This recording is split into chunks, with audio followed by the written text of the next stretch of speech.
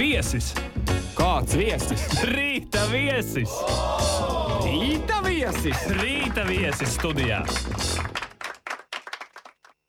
Pareizais laiks ir 8:11.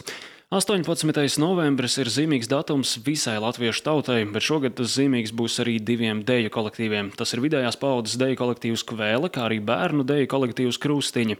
Pieminētie kolektīvi valsts dzimšanas dienā svinēs jubileju kopkoncertā Nekas jau nebeidzas. Šorīt uz sarunu esam aicinājuši šo abu kolektīvu vadītājus, kolektīva Kvēle vadītāju Ingrīdu Lūku un kolektīva Krustiņa vadītāju Intu Āboliņu. Labrīt, dāmas! Labrīt! Vidējās paaudzes kolektīvs Kvēle. Vidējā paudze, kāds ir šis diapazons? Šis diapazons ir no 25 līdz daudz. No 25 līdz cik iet? Līdz 55 būtu oficiāli. Līdz 55 tas ir tas vidējā paudze, vai ne? Un kā ir ar bērniem? Cik veci ir bērni šajā deju kolektīvā Krustiņi? Bērni ir no pirmsskolas vecuma, no 4 gadiem, un patreiz vecākam dalībniekam ir 15 gadi. Tas arī vēl laikam bērns Jā, skaitās. Jā. Pastāstiet īsumā par šo abu kolektīvu izveidi. Kā šie kolektīvi izveidojās? Protams, pirms 50 gadiem tas diezgan tāds sens vēstures notikums, bet tomēr par šo izveidošanos. Kvēle veidojās 1969. gadā, kad kolektīvu vadītājs un dibinātais Aivars Frīdenbergs sasauca kopā jauniešus kokapstrādes kombinātā Baltija, un pirmais mēģinājums taisa notika 18. novembrī. Un šī bija tā doma, tāda klusa cerība, kad kolektīvs vienmēr savu dzimšanas dienu svinēs 18. novembrī. Vienalga kādi laiki, kāda valdība, un tā viņi arī visu šos 50 gadus plus mīnus tiks svinēt 18. novembrī. Tad patiešām zīmīgs datums. Jā. Šim kolektīvam, kā ar Krustiņiem, kā šis kolektīvs izveidojās? Mēs nodibinājāmies 94. gadā. Pat es arī kādreiz Kvēlē dejoju, un Kvēlē dejotājiem bērni dzima, un man tāpat laikā biedrības namā piedāvāja strādāt ar bērniem. Līdz ar to daudz arī Kvēles dejotāju bērni nāca. Un tā mēs ar līdz šim brīdim vēl dejojam. Un tā kā šogad mums iekritās jubilejas vienā gadā, tad nolēmām arī kopā atzīmēt. Cik ilgu laiku jūs esat kolektīvu vadītājs? Es esmu no 2000. gada. Tas ir 19 gadus. Jā. Es laikam visu savu apzināto mūžu tikai dancinu. Tikai un vienīgi pa dančiem vien. Tikai to vien māku. Jājautā, kas ir galvenie izaicinājumi, ar kuriem ikdienā saskars deju kolektīvu vadītājs un vadītāji? Izaicinājumi nav, viss kārtībā? Viss kārtībā, lai tik būtu tie dejotāji. Tātad, bet dejotāji nav problēma. Dejotāji nāk un dejotāji ir. Gadās visādi, bet it kā ir. Jā, varam dejot. Jā, runājot vēl par deju kolektīvu vadītāju darbu, tad kas īsti ietilpst jūsu pienākumos? Kas ir tas, par ko jūs esat atbildīgas?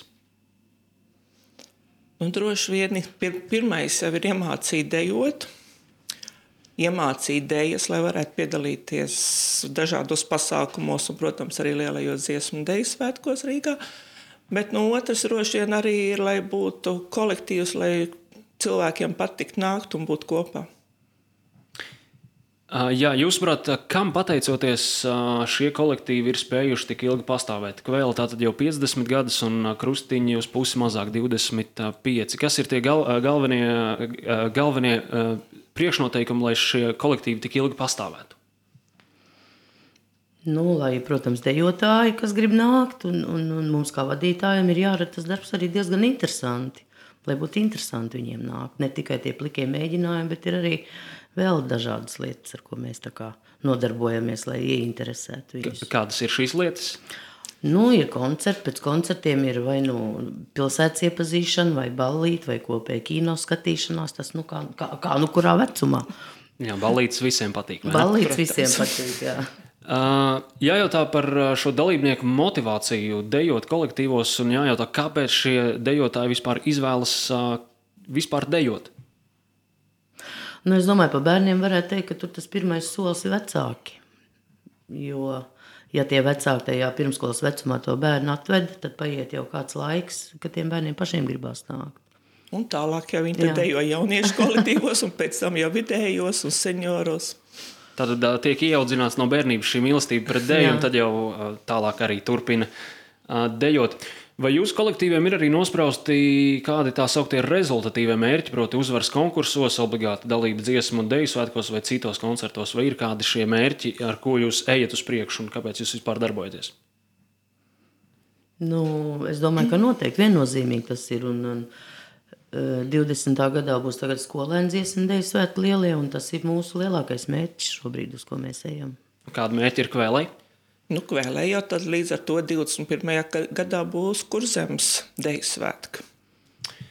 Runājot par koncertiem, kuros šie deju kolektīvi dejo, tad cik koncertu gadā apmēram jūs nodejojat? Nu, kādreiz, kad es tā skaitīju un rakstīju, vispār katru gadu jau it kā piefiksēju. Nu, kādas 15 reizes līdz 20 sanāk gadā, ka mēs sev parādām. Diezgan daudz. Nu, ir, jā.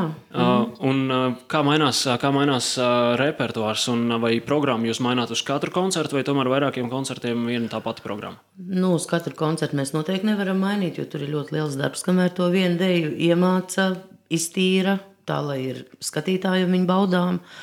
Bet tās dejas jau mainās. Kāda deja paliek no iepriekšējā gada, kādu šogad piemācamies, tad vienā koncertā mēs dejojam kādas citas un citā atkal kādas citas. Nu, tā apmēram. Un ir arī tādas dejas, kuras dejotājiem ļoti pašiem patīk, un tās iet gadu no gadiem ļoti ilgi. Un tās no koncertu programmām ārā ņemt negribas.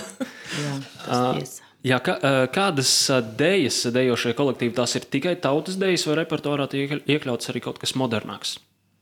Nu, šajā koncertā, jubilejas koncertā, neteiksim modernāks, bet pie citādākas mūzikas, varbūt tās, teiksim tā. Pie modernākas mūzikas? Modernākas mūzikas, jā. Bet būs arī parastās tautas dejas. Nu, mums atkal ir tā, ka mēs nākošais mūsu pasākums ir gaidāms Ziemassvētkos, un tur tiks iestudēts tieši atbilstoši Ziemassvētkiem dejas, tās nebūs tik tautisks. Skaidrs. Kā notiek uzņemšana deju kolektīvos un vai jābūt kādām priekšzināšanām dejošanā arī pirms tam? Nu, bērniem iespējams ne, bet kā ir ar vidējās paudzes? Protams, tas ir ideālais variants, ja atnāk cilvēks ar jau zināšanām un viņam nav jāmāc pamatsoļi, bet ņemam visus, kuriem ir vēlēšanās dejot. Nu, pamatsoļus jau var iemācīties. Tieši tā. Un kas jādara, lai pievienotos jūsu kolektīvam? Kā to var izdarīt? Nu, informācija jau mājaslapā ir, Tautas mākslas centra mājaslapā, un tad jau tā sauktā informācija no mutes mutē. Mans bērns iet, man draudzenē bērns arī grib iet, un es pieļauju, kā pieaugušiem ir tieši tāpat tās. Un visi jau ceļu līdz dejām atrod. Jā, tad jau atrod, jā. Labi, tagad pieskarsimies šim jubilejas koncertam. Kolektīvi Kvēle un Krustiņi jubileju svinēs kopā, vai iepriekš šie kolektīvi jau ir sadarbojušies un veidojuši koncertus kopā? Esam kopā dejojuši jau kādā koncertā vidēji ar bērniem, tā ka šis būs tikai turpinājums. Saprotu, ka tie, kas savulaik ir dejošanu sākuši Krustiņos, ir arī tādi, kas šobrīd dejo Kvēlē. Tā ir, vai ne? Jā. Daudzi tādi ir? Nu, ik pa laikam mainās. Dažbrīd ir vairāk, dažbrīd ir mazāk, bet ir, jā, ir, kas ir izauguši.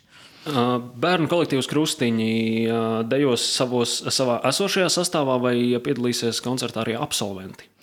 Jā, šogad mums pirmo reizi tā sanāca, ka pieteicās arī bijušie dejotāji, kas Krustiņos ir izauguši un izteica vēlmi padejot un vēl tikties ar mani. Man par to tiešām ir ļoti liels prieks, un tā kā mums ir salasījies vesels pulciņš, un mēs arī ar 2 dejām iziesim šajā koncertā.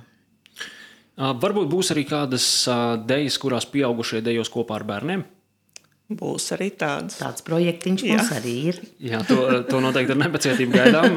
Pārsteigumi, protams, ir laba lieta. Runājot par koncertu programmu kopumā, to, ja saprotu pareizi, veidojāt jūs abas kopā. Ko īsti redzēsim šajā koncertā? Tautas deja.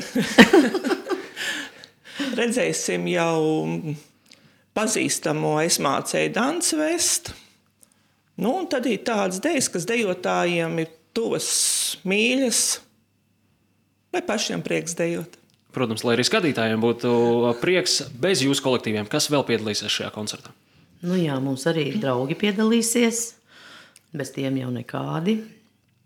Mums būs bērnu deju kolektīvs Spārīts Nezara Krasas sākuma skolas, būs jauniešu deju kolektīvs Odziņa no tehnikuma, būs Vergalīte. Vergals vidējās paaudzes deju kolektīvs Vergalīte un senioru deju kolektīvs Sidrabilns. Tas diezgan plašs sastāvs šajā koncertā būs. Koncertu vadīs Latvijas Nacionālā teātra aktieris Kristians Kareļins. Kādēļ tieši viņš uzaicināts par šī koncerta vadītāju? Es domāju, ka atpazīstams cilvēks. Un viņam arī esot bijusi saistība dejošana. Viņš esot pats arī dejojis. Ar dejošanu, bet ar nevienu no šiem kolektīviem viņam sakara nav. Vai arī liksiet Kristiānam dejot? Gribētos jau. Viņš par to noteikti vēl pats nav informēts, bet jādejo, Kristiāna, tev būs, ja tu šobrīd klausies. Labi, kopsavēlkot, kad, kur, cikos jābūt un kāpēc jābūt? Nu tātad 18. novembris, Liepājas Olimpiskais centrs, 14. uz svētku koncertu Nekas jau nebeidzas. Jā, šis koncerts tātad 18. novembrī. Jums abām teikšu lielu paldies, ka šorīt ieradāties pie mums uz sarunu. Atgādinu, ka sarunājāmies ar divu deju kolektīvu vadītājām. Kolektīva Kvēle vadītāju Ingrīdu Lūku un kolektīvu Krustiņu vadītāju Intu Āboliņu. Paldies vēlreiz jums liels par sarunu. Paldies. Šajā brīdī 8:22. Rietumu radio.